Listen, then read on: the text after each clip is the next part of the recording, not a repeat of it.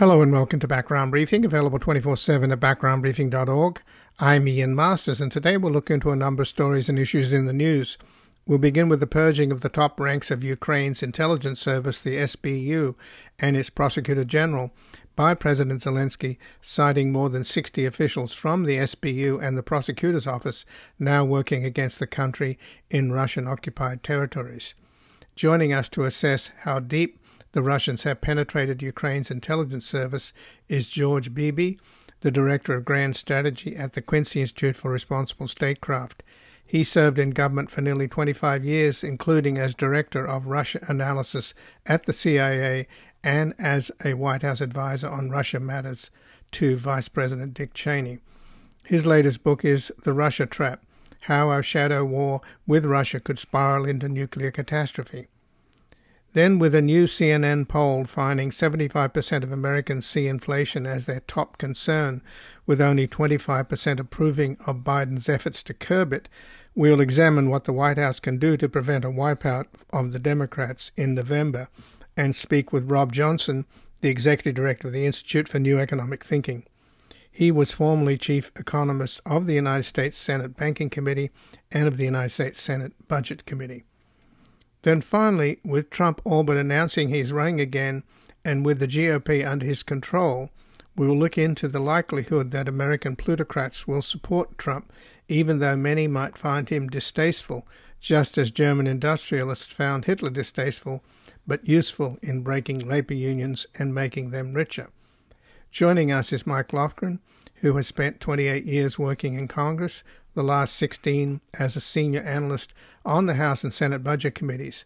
He's the author of the New York Times bestseller, The Party Is Over: How Republicans Went Crazy, Democrats Became Useless, and the Middle Class Got Shafted, and we will discuss his article at Common Dreams, The GOP's Army of Christian Nationalists and White Supremacists Poses a Danger Greater Than You Know.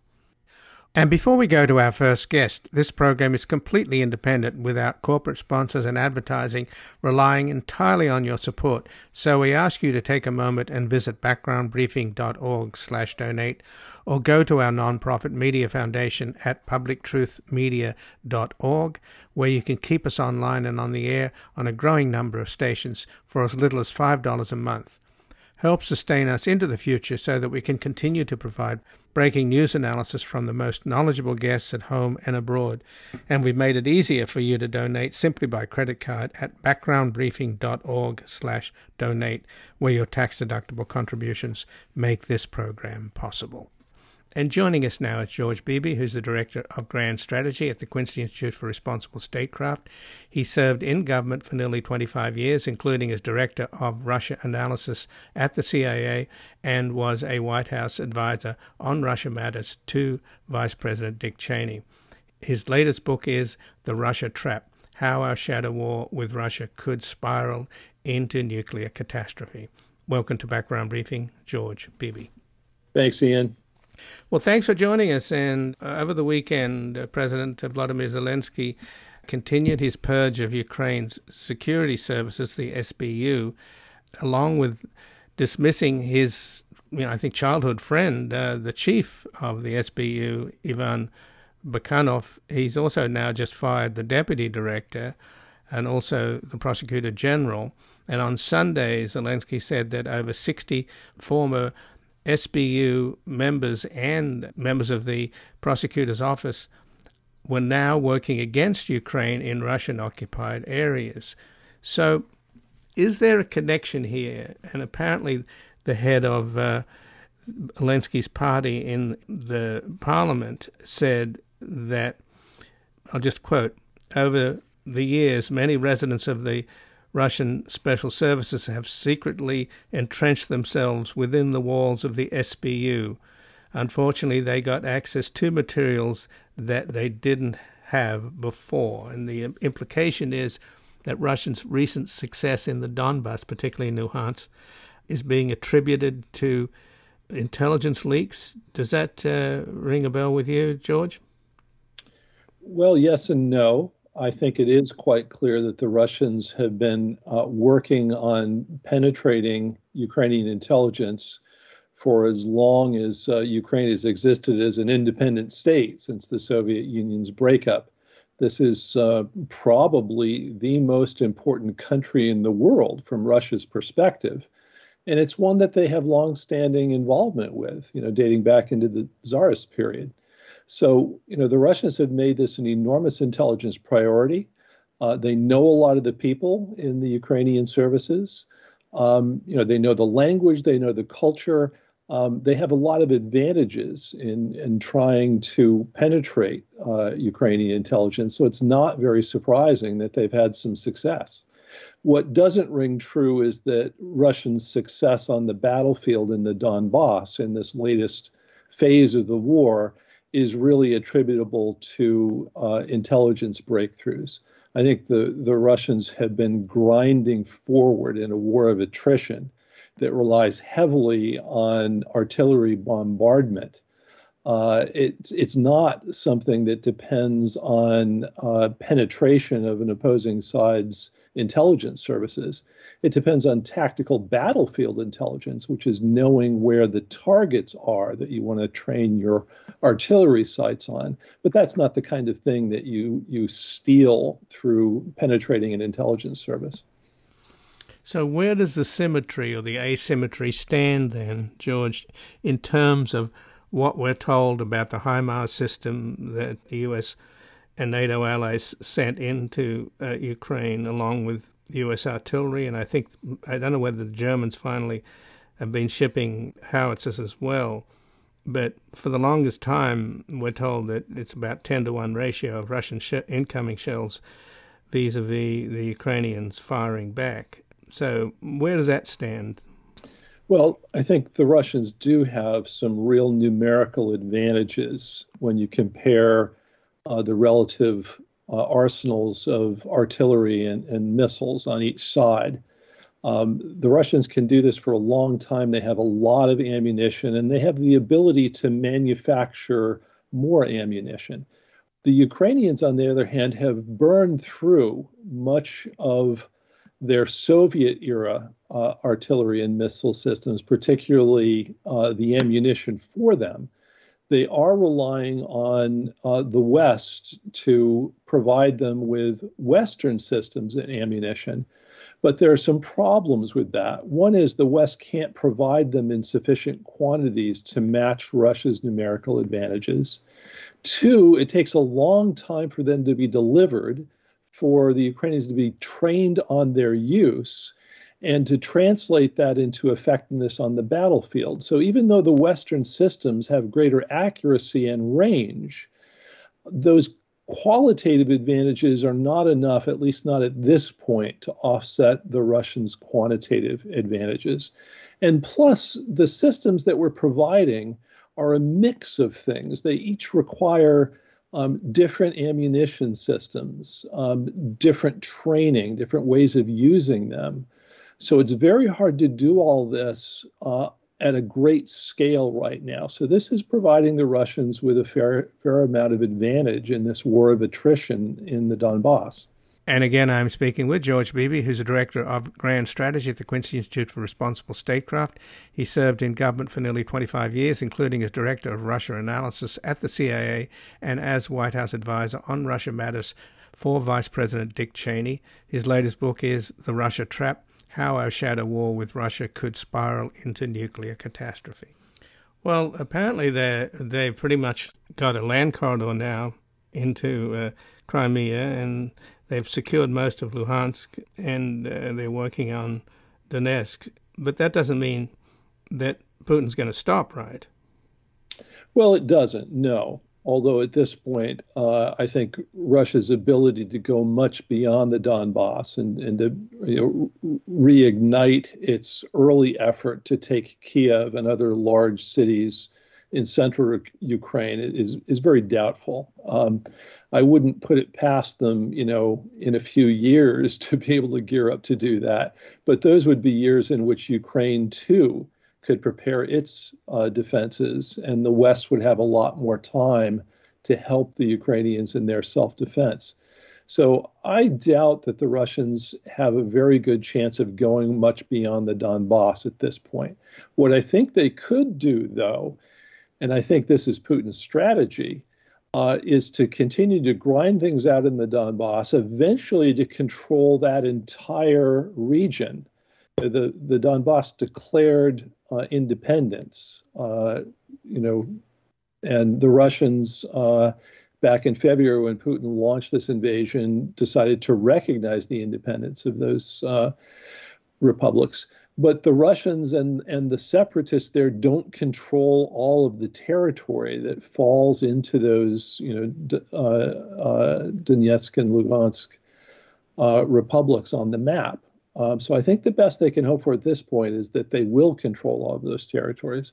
At that point, my guess is that Putin, essentially says, we're ready for a ceasefire, and starts to dig in defensive positions, and then hope that the West's resolve and Ukraine's resolve starts to crumble. We will see whether that's the case. Well, his strategy would then be surely to just grind it on for a couple of years. We don't know how much the winter in Europe, Western Europe, is going to weaken NATO's resolve, because I think the Germans are perfectly, and so are the French, expecting that Nord Stream 1 won't come back in terms of supplying gas, so that they don't have alternative supplies that are sufficient. And the Germans are already telling the people you can't take a 10-minute shower, you have to take a 5-minute shower, etc., in terms of hot water. So is that the strategy, just to drag this thing out? I mean, can the Ukrainians and the West resolve stand another year or 2 years of this grinding war? Well, I think you've asked exactly the right question there, and I don't know the answer, but I do think that that's what Putin is counting on right now, that in a war of attrition, which is in part a war of war capacity on the one hand, combined with political resolve on the other, that the Russians can wait us out. And that, over time, Ukraine will not be able to tolerate the level of economic depression and sheer physical destruction that it's being subjected to. And that Europe and the United States will, grow quickly weary of fuel shortages and high gas prices and high food prices. And that will have a political effect in the West that will increase the pressures to try to seek a settlement. And that's a situation that I think Putin is aiming toward. He thinks he has the upper hand on that. And would that extend to the notion that he could have more friendly leaders in Europe, like Hungary's Orban and Le Pen in France? In other words, that the governments in power in France and in Germany will be essentially attacked from the populist right? Well, he may be counting on that. I don't know, but I'm not sure it matters from his point of view whether he has new leaders that are more amenable to Russia or whether the existing leaders simply decide they need to pursue a more pragmatic course as he sees it. But in terms of what you mentioned earlier, George Beebe, in terms of Russia sort of digging in once it's captured Luhansk and Donetsk, and it's already got its corridor into Crimea, that you have a kind of World War I defensive trench warfare, which is pretty much what's happening now. My understanding is that the casualties the Ukrainians have been taking have largely been from artillery targeting them in trenches that they built and tried to disguise in the woods, and that the real battle in many ways is over drones, where drones can detect where you are, and then the counter-battery radar that can detect where the Russian artillery is, and that's where this HIMARS system has come in. So we're told that the Russians are taking quite a beating in there behind the lines from these systems. I'm not sure how much of that we can believe, but is that where the new battle is in terms of technology, drones, counter-battery radar, and HIMARS, etc.? Yeah, I think that's exactly right. The difficulty with the HIMARS system for the Ukrainians is not that it's not a very effective system. It is. they're already using it, I think, to quite good effect in targeting Russia, targeting Russia's ammunition depots, its supply chains, and its artillery and missile batteries themselves. The problem with HIMARS is, can they get sufficient numbers and train up their forces sufficiently quickly to offset what has been, an overwhelming and relentless Russian barrage of artillery on the other side? And the Russians, don't forget, they're going to adjust to this new reality. They're going to figure out how to move and camouflage their ammunition supplies, for example, so that they're out of range or much more difficult to find than they have been so far. So although HIMARS is having a good effect, it doesn't appear at this point to me that it's going to be a game changer altogether. So what's going on then with Putin's trip to Iran? We've already learned that apparently Iran is supplying some drones. I don't know whether they've used them or not, or if they've arrived or not, but apparently Turkey, through Erdogan's son-in-law, his company, have already sold Ukraine a number of Turkish drones that have been very effective. So again, we get back to the drone warfare. I don't know why the Russians don't have sufficient drones of their own, but what do you think's going on in the meetings that Putin is having in Iran with its president along with Erdogan? They're apparently talking about Syria, and Erdogan is threatening another invasion of northern Syria to attack the US-backed Kurds again. Erdogan is not exactly a close friend of the US, in the sense that apparently he's using this war in Ukraine supposedly to become a peacemaker, but he's also making money and laundering Russian money. And a lot of the Russian oligarchs have their super yachts parked in Turkish ports. So how do you see the role of Turkey and Iran here? They're not traditional allies of Russia.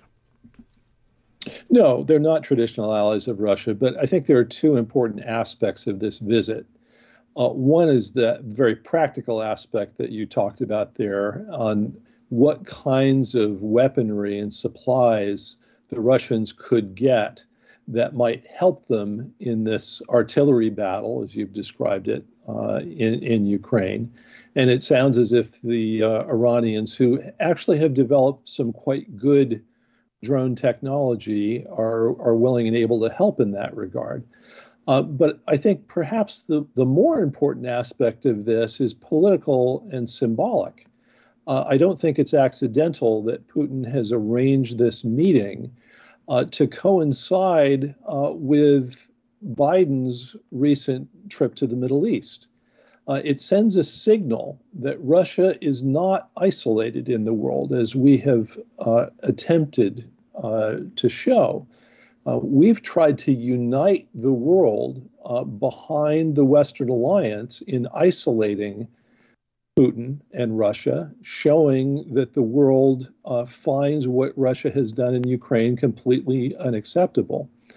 But the Russians have tried to show that no, they in fact remain integrated in the world, that doors still open to them, important doors, and that though the West would like to think that the world is growing more and more Western, the world is in fact becoming more multipolar, that Russia is deepening its cooperation with China, deepening its cooperation with key players in the global South. So that's an important part of this trip from the Russian point of view. Well, but if you compare Biden's recent trip to Israel and Saudi Arabia to what Putin is doing now in Tehran, meeting with the Iranian leaders and the Turkish president, it's I'm afraid that Putin looks like he's winning. I mean, apparently MBS, Mohammed bin Salman, is selling Russian oil at an incredible discount, making a lot of money. And again, he's in bed with Russia with OPEC too. The Israelis, our allies, are sitting on the fence vis-a-vis supporting Ukraine. Zelensky himself has had to complain, and he's Jewish, saying, well, what's wrong with the Jewish state not supporting us when we're being attacked in such a brutal way? And Putin, of course, has been targeting civilians in the cruelest kind of way.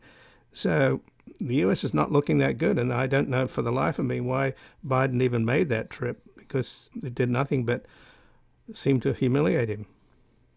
Well, I think you're right. The optics are not very pretty from the American perspective. So then going back to the idea that Putin's strategy could be to grind this thing out for a year or 2 years in the hope that Western resolve or NATO resolve will crack. Is there a counter strategy here? Is there anything short of a total victory of the Ukrainians, which is looking less and less likely? Well, I think that's exactly the question that we need to be thinking very hard about. I don't think that time is on our side with this. And what that tells me is that we ought to be aiming for using the leverage that we do have right now to steer this toward a settlement, to end the fighting in Ukraine sooner rather than having to deal with a much less favorable situation a year from now. Now, is that possible? I don't know. We say that we have this in mind. We say that what we're trying to do in providing the Ukrainians with the weaponry that we are is not only to aid them in their legitimate self-defense, but also to put some cards in their hand for use at the negotiating table in order to come out with a settlement that leaves Ukraine independent and secure. But I think we need to be using that leverage right now. We need to be convincing Putin that the alternative to a settlement is worse for him, but also that there are some incentives that he can look forward to if he's willing to make genuine concessions for peace. One of those has got to be the prospect of easing economic sanctions on Russia if Russia is willing to end the fighting in Ukraine. Well, George Beebe, I thank you very much for joining us here today. Thanks, Ian. And again, I've been speaking with George Beebe, who's the Director of Grand Strategy at the Quincy Institute for Responsible Statecraft. He served in government for nearly 25 years, including as Director of Russia Analysis at the CIA and as a White House advisor on Russia matters for Vice President Dick Cheney. His latest book is The Russia Trap: How Our Shadow War with Russia Could Spiral into Nuclear Catastrophe. We're going to take a brief station break and back look into the new CNN poll finding 75% of Americans see inflation as their top concern, with only 25% approving of Biden's efforts to curb it. The Eastern world, it is exploding, violence flaring, bullets loading. You're old enough to kill, but not for voting. You don't believe in war. But what's that gun you're toting? And even the Jordan River has bodies floating. But you tell me over and over and over again, my friend, you don't believe we're on the eve of destruction. Welcome back. I'm Ian Masters, and this is Background Briefing, available 24/7 at backgroundbriefing.org. And joining us is Robert Johnson, the Executive Director of the Institute for New Economic Thinking. He was formerly Chief Economist of the U.S. Senate Banking Committee and of the U.S. Senate Budget Committee. Welcome to Background Briefing, Robert Johnson. Pleasure to be with you. Well, thanks for joining us. And the latest CNN poll, which came out on Monday, showed that 75% of Americans see inflation as their top concern, but only 25 of them approve of President Biden's efforts to deal with it. So that's a pretty bleak statistic, is it not? Well, I think it is a symptom, and it is bleak. Inflation is hard to make what you might call the scapegoat, because this inflation itself is a product of various things. Loss in time in the labor market, breakdown of firms, tearing up global supply chains, the Ukraine threat, and rising oil. So all of those things can be aggregated into rising prices and what you might call haunting or daunting prospects for the future. So people's anxiety goes up and this becomes a symbol of it. But it is not like some of the inflations that we've been seeing in the past and around which central banks were founded, because this really came from disruption of supply, disruption of the supply of labor through the pandemic, disruption of the oil markets, disruption of food distribution systems. All of these things are what you might call contributors. And to think that a central bank just raising interest rates is going to knock it all down without having any other negative side effects is why the Biden administration faces a dilemma. So in terms of the way that the press is covering it, already the White House Communications Director, Kate Bedingfield, is obviously annoyed. She says the facts are clear. The sustained 34-day decrease in the price of gas is important news for families across the country, yet the media is doing its own version of rockets and feathers, covering the spike but not the drop. Do you think that's a fair criticism? I think there's an element of truth in that. Let's talk like a mathematician for a minute. If next month all prices go up 10%, just blam, one time, that could be either a 10% price rise, or it could be, if extrapolated for 12 months, 120% rise in inflation. And so what looks like an adjustment that's transient only becomes a trend if everybody builds it into their cost escalation and wage agreements and all kinds of things. And the prospect that it is transitory rather than a new trend is very, very good. And the press is not dwelling on it from that perspective. They're acting as though a rate of change in the short run will be extrapolated into a new trend in the long run, and that's unacceptable. And they should be saying, we went through these bumps and everything calms down, like oil prices are a little bit right now, though they could rear their head again if the Ukraine situation becomes more acute. And so I do feel like you might call a simplistic bugaboo is being seized upon by the press, and it isn't necessarily a deep structural analysis of the things that are frightening people. And when you foment fear, you actually make things worse. If you diagnose what's happening and look for root causes, learn which are transitory and which we need to address, you're making a difference. And I think the White House has some basis for objecting right now to how they're being treated in the media. They do need to look like they are not only concerned, but doing that diagnosis and taking action. And I'll give Janet Yellen some credit. She said it was a bigger and more ominous transformation of price levels than we anticipated. That's in part, not just because of the pandemic, but because of the Ukraine element that came on after that.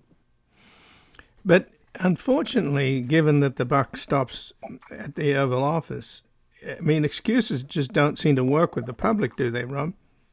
And at another level, the question that isn't asked is, what would the other side have done? They have gone and crushed everybody and raised the unemployment rate to 15%? That wouldn't have solved any problem. Oh, yeah, they're already calling for tax cuts. That's what Senator Scott is calling for, more tax cuts. The other thing that seems to be omitted from the conversation is a look at the spikes in prices from large corporate monopolies who are not impinged upon by antitrust enforcement. But I don't hear anybody complaining about inadequate antitrust enforcement other than people like Matt Stoller and others who are at the vanguard.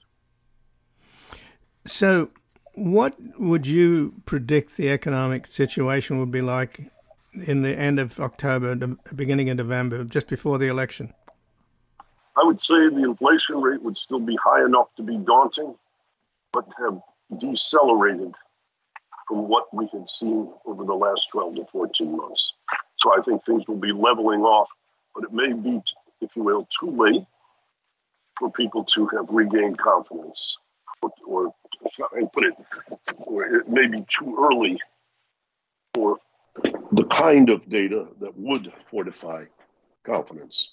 I think a lot of other issues related to the Supreme Court decisions recently are very important. I think the idea of tax cuts are a question of for whom. I think some of the really, really severe weather we're seeing around the world. Yesterday, I believe in England, they had the all-time record for the highest temperature, and not seeing proactive work on climate change. And I won't entirely blame the White House because the stalemate in the United States Senate plays a role. But when it looks like Rome is burning and everybody's fiddling, faith in government goes down, and that hurts incumbents more than challengers promise to change the government. So just to talk about the challengers versus the incumbents, it's pretty extraordinary that Trump was able to win over working class voters, given that he's a complete fraud.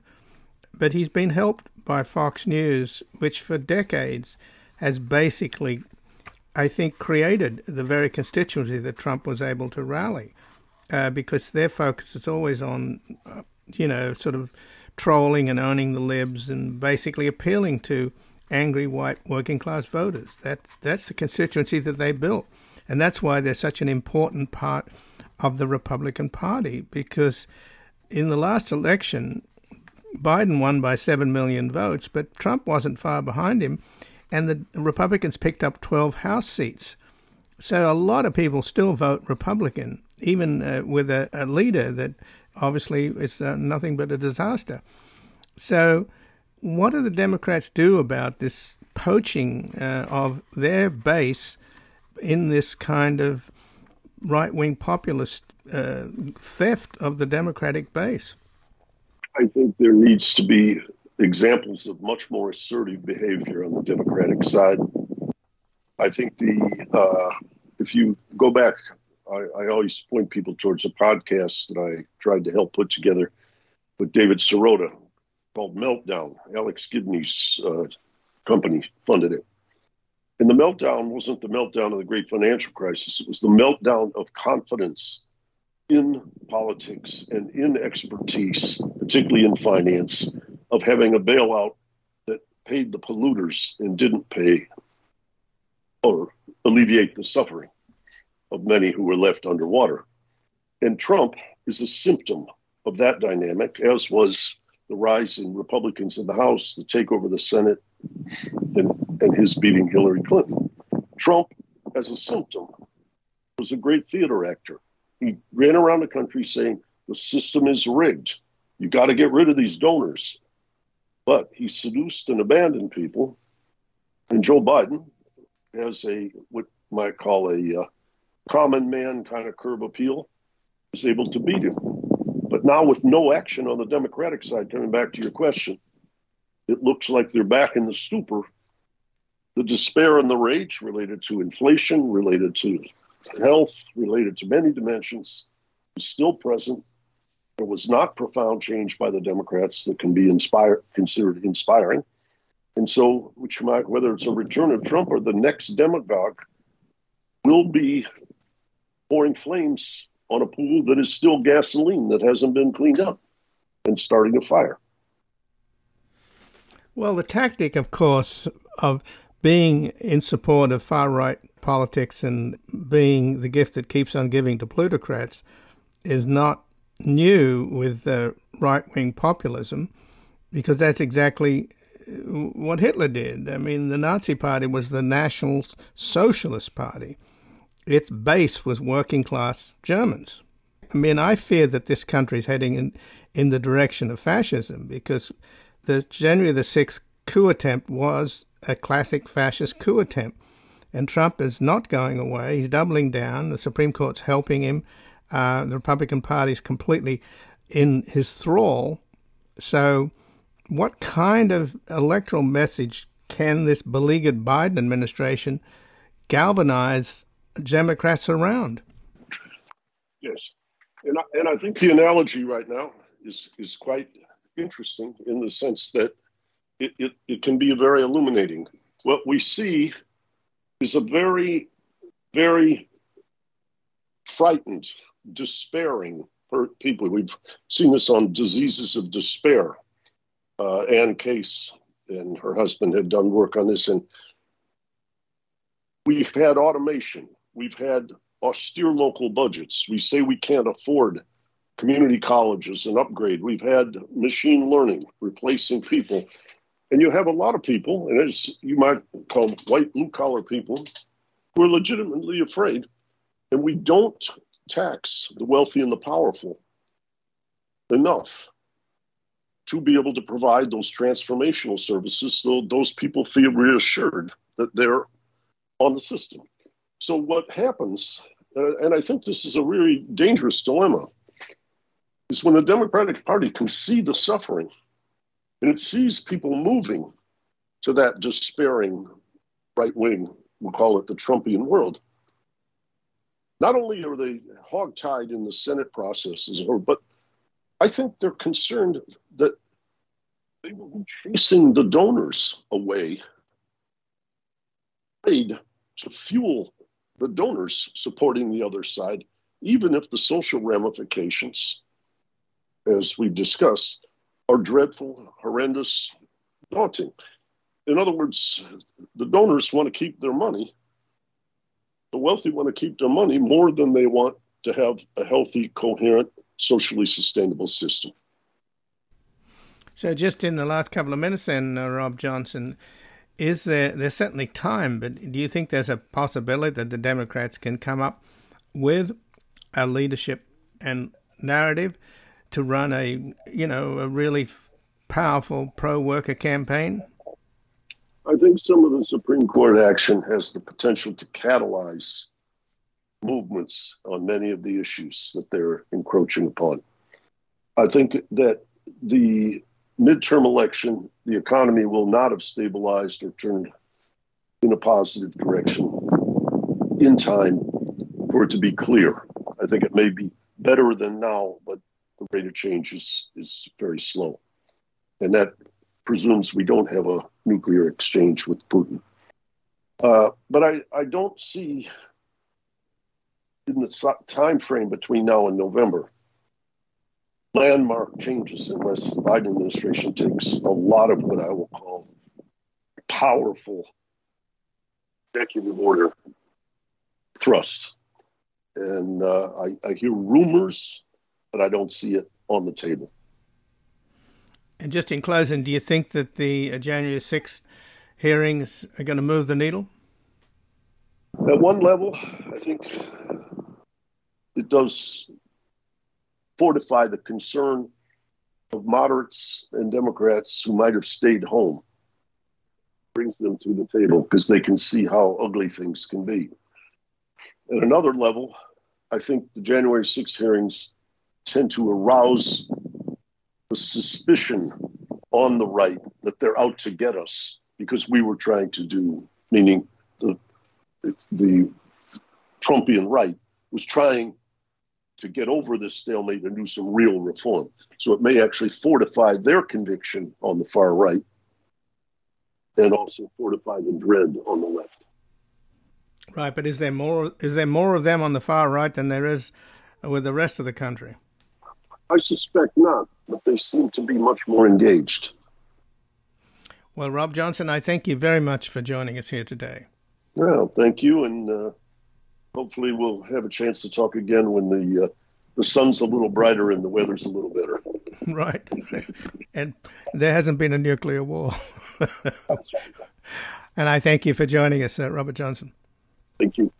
And again, I've been speaking with Robert Johnson, Executive Director of the Institute for New Economic Thinking. He was formerly Chief Economist of the United States Senate Banking Committee and the United States Senate Budget Committee. We're going to take a brief station break and back looking into the likelihood that American plutocrats will support Trump in his rerun for the presidency, even though they might find him distasteful, just as German industrialists found Hitler distasteful, but useful in breaking labor unions and making them richer.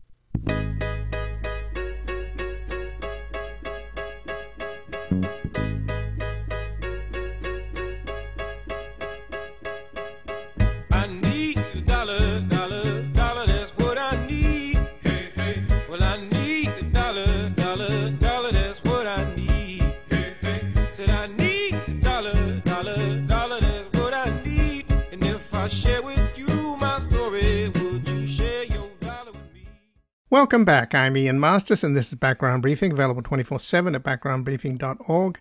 And joining us now is Mike Lofgren, who has spent 28 years working in Congress, the last 16 as a senior analyst on the House and Senate Budget Committees. He is the author of the New York Times bestseller, The Party Is Over, How Republicans Went Crazy, Democrats Became Useless, and the Middle Class Got Shafted. And he has an article at Common Dreams, The GOP's Army of Christian Nationalists and White Supremacists Poses a Danger Greater Than You Know. Welcome to Background Briefing, Mike Lofgren. Good to be with you, Ian. Well, thanks for joining us, Mike. And your article goes on to say nothing threatens American democracy more than the religious extremist factions teaming up with far-right fascist groups with guns. So in our previous segment on today's program, we're speaking with Rob Johnson, the head of the Institute for New Economic Thinking. He was formerly chief economist of the U.S. Senate Banking Committee and the U.S. Senate Budget Committee. We talked about how Trump is all but announcing he's running again, and with the GOP under his control, that there's the likelihood that American plutocrats will support Trump, even though many might find him distasteful, just as German industrialists found Hitler distasteful, but useful in breaking labor unions and making them richer. Now, I think we already have examples of that, don't we, with the libertarians like Peter Thiel, the candidates that he's chosen and endorsed. This guy, Blake Masters, in Arizona was way down until Trump just endorsed him. And as you write in your article, these libertarians, like Peter Thiel and the Koch family, or what's left of the Koch family, and Mercer's, etc., would be perfectly happy to go back to a utopian past in which 13-year-old boys worked in coal mines and their adolescent sisters toiled 12 hours a day in cotton mills.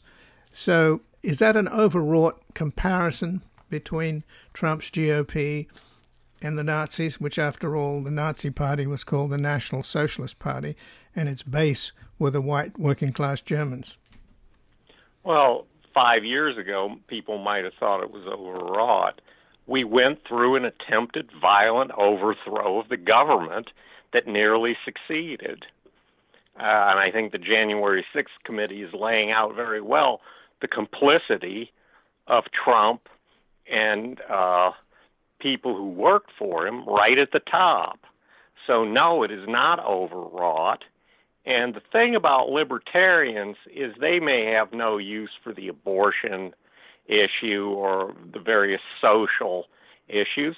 They're not affected by it. If you're a billionaire, you can fly your daughter to Europe or Canada to get an abortion. These are minor inconveniences compared to getting their tax cuts.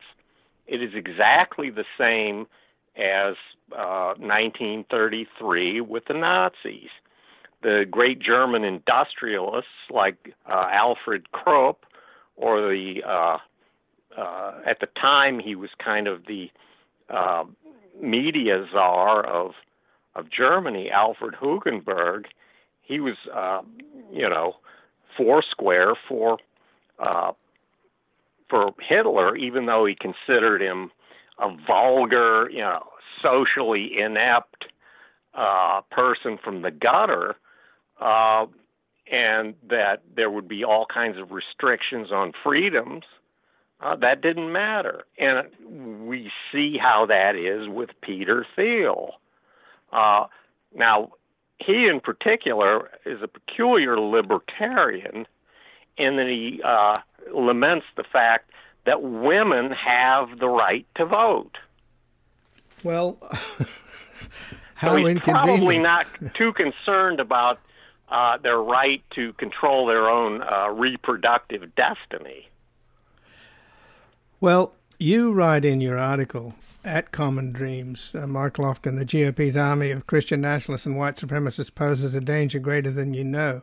Nothing threatens American democracy more than the religious extremist faction teaming up with the far-right fascist groups with guns. You saw this happening, in a sense, to your party, since you're a recovering Republican.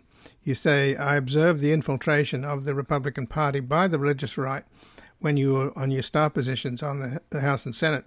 and I became alarmed at the shadowy undertakings of GOP congressmen belonging to the Family, a secretive group that believes in imposing theocracy in America. And you left the party as a result of what I saw as the religious right subversion of the party of Lincoln.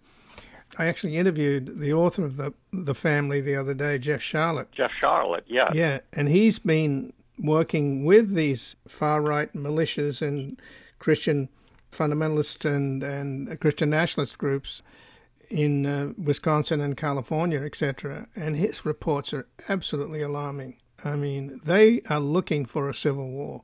They want a civil war. They don't want to live with secular America, and they particularly don't want to live with secular, multicultural, and multiracial America. Well, that's absolutely true. And when you think about it, some rabble of violent extremists has nothing to do with supposedly sober, church-going, pious Americans, and neither has anything to do with billionaire libertarians who are supposed to believe in liberty. But they dislike each other's different views far less than the fact that they agree with each other that liberal democracy is the main enemy. I think libertarianism in its American form is basically a hoax. It's people who are Republicans who don't want to call themselves Republicans for tactical reasons. But they all support Republicans when it comes down to cutting a check for a political action committee. And again, I'm speaking with Mike Lofgren, who has spent 28 years working in Congress, the last 16 as a senior analyst on the House and Senate budget committees. He's the author of the New York Times bestseller, The Party Is Over, How Republicans Went Crazy, Democrats Became Useless, and the Middle Class Got Shafted. And he has an article at Common Dreams, The GOP's Army of Christian Nationalists and White Supremacists Poses a Greater Danger Than You Know. Well, let's talk a little about what you brought up in your article. 30 years ago, the Italian author Umberto Eco wrote an essay on fascism, and in which he described fascism as is so mutable according to time and place, and that fascism's power derives from being syncretic.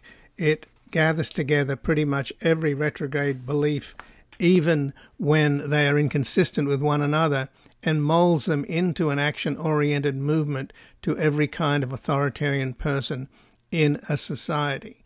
So that's what Thiel and company are doing with these characters that he's funding in Arizona and in Ohio for the U.S. Senate. They're all absolutely. They're all, behind Trump and behind Stop the Steal. And even the guy in Ohio, J.D. Vance, it wasn't long ago that he was talking about Trump being an absolute catastrophe and a disaster and an embarrassment. But he's got his endorsement. He's towing the line and spouting all of the lies that Trump has become the orthodoxy of the Republican Party. So cynicism doesn't even begin to describe these people. Well, absolutely. So are we surprised? Having been in politics for so many years, no, I'm not. None of this surprises me. As for some people saying Republicans with the Dobbs decision on abortion have adopted something that's widely unpopular in the country, and that's true, what's their game plan? One political commentator said that the Republican Party bought pro-life voters over the last 40 years on credit, and now the loan is due for this very unpopular policy in the country. And I'm thinking maybe not. The GOP base turns out rain or shine. They typically overperform in the polling. So the polling now of how many people support it or not isn't strictly relevant. And anti-Roe activists in particular in the party will crawl over broken glass to reward the GOP for the Dobbs decision. Now, Democrats are notoriously stay-at-home in midterms of a Democratic presidency. You can go back to 1978, 94, 2010, 2014, and that holds true. Will they crawl over broken glass because of Dobbs? As well as the fact that current polling is irrelevant to all the gerrymandering, vote suppression, and straight-up rigging that Republican legislatures are doing in the states, and maybe they've considered that. So this is not something that's an automatic gift to the Democratic Party. It is if they mobilize on that basis, but that's by no means guaranteed. We saw over the weekend the Texas Democratic Party adjourned its convention without adopting a platform. The governor, Abbott, is throwing softballs for them to hit, and they couldn't get a quorum. Well, unfortunately, it does seem that the progressive Democrats are more disappointed with Biden, with his shortcomings, than they are alarmed at the prospect of American fascism, which is staring them in the face. That is exactly like people to the left of the Social Democrats in Germany preferred Hitler to the Social Democrats, at least de facto. And the communists, for instance, considered the Social Democrats, who were kind of the analog of the Democratic Party now, to be the main enemy, and that Hitler was just this joke. I think they learned differently when they ended up in Dachau. And people today who don't directly have a dog in the fight over abortion don't think this won't impinge on your own liberties eventually. Well, we did make the analogy about Hitler and Trump, and it's no longer overwrought. And I'm glad you've given me permission, because I've been saying it for so long now. I think I'm sounding like a broken record. But you point out again in your article that the GOP and the right-wing Republicans are bent on, in particular the Supreme Court, are bent on wrecking the constitutional order. Past campaign, I'm quoting, past campaign finance and congressional redistricting decisions have been a gift to the GOP that has given up on competitive electoral democracy in favor of Russian-style elections and public religion enforced by state diktat. So wouldn't that then mean in many ways that the better analogy between Trump's GOP is with Putin's United Russia? I mean, he's made an alliance. Well, it's kind of an amalgam. On the political side, it's Putin's Russia in terms of sort of bogus elections and a kind of faux populism.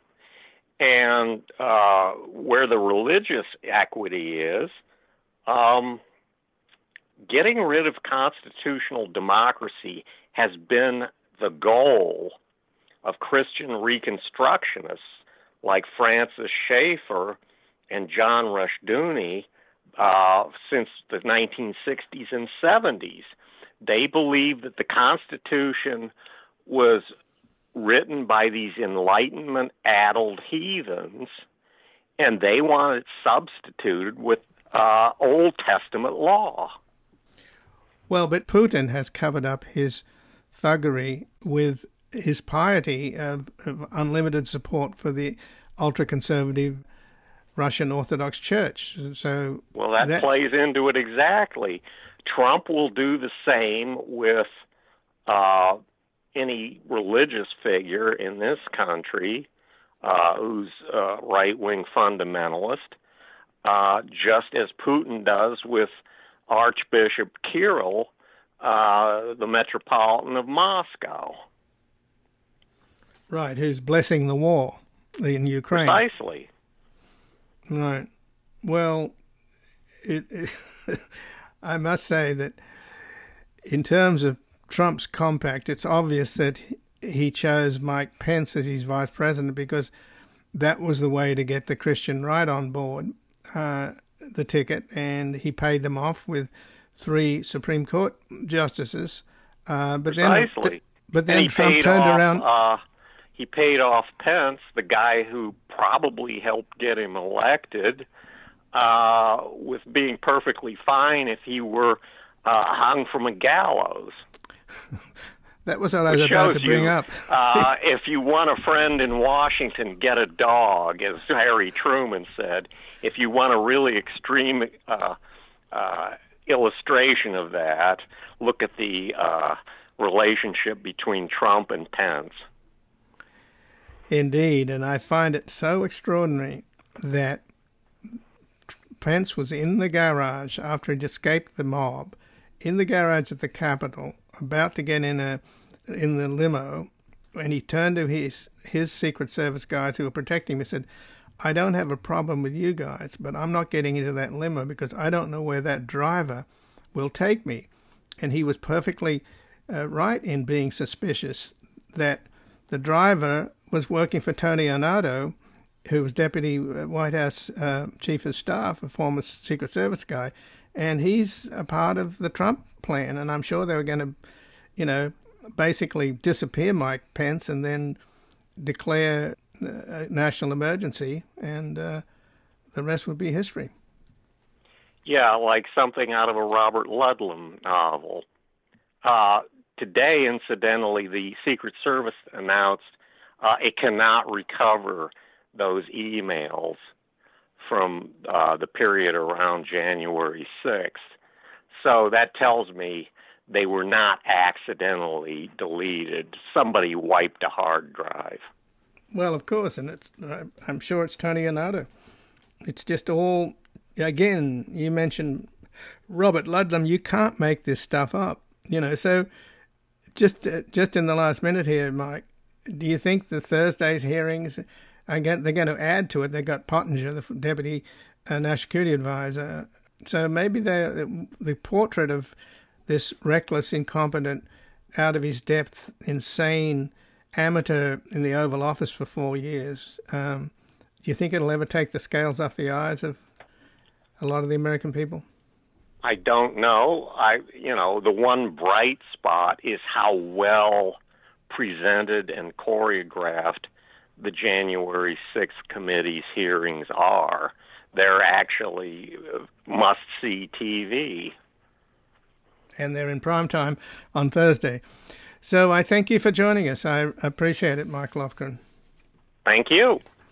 And again, I've been speaking with Mike Lofgren, who spent 28 years working in Congress, the last 16 as a senior analyst on the House and Senate Budget Committees. He's the author of the New York Times bestseller, The Party Is Over, How Republicans Went Crazy, Democrats Became Useless, and the Middle Class Got Shafted.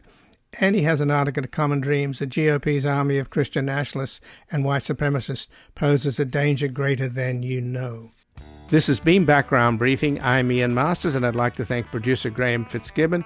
And to help us sustain this program into the future and assure it remains free to all, please take a moment to support us by going to backgroundbriefing.org/donate or publictruthmedia.org, where you will find our non-profit Public Truth Media Foundation, where your tax-deductible donations, large and small, keep us broadcasting. And if you missed any of today's program and would like to explore our vast archives, you can find us at backgroundbriefing.org, where we'll include extended interviews searchable by topic and have made it easy for you to sign up for daily email updates that provide links to resources, articles, and books discussed on the program.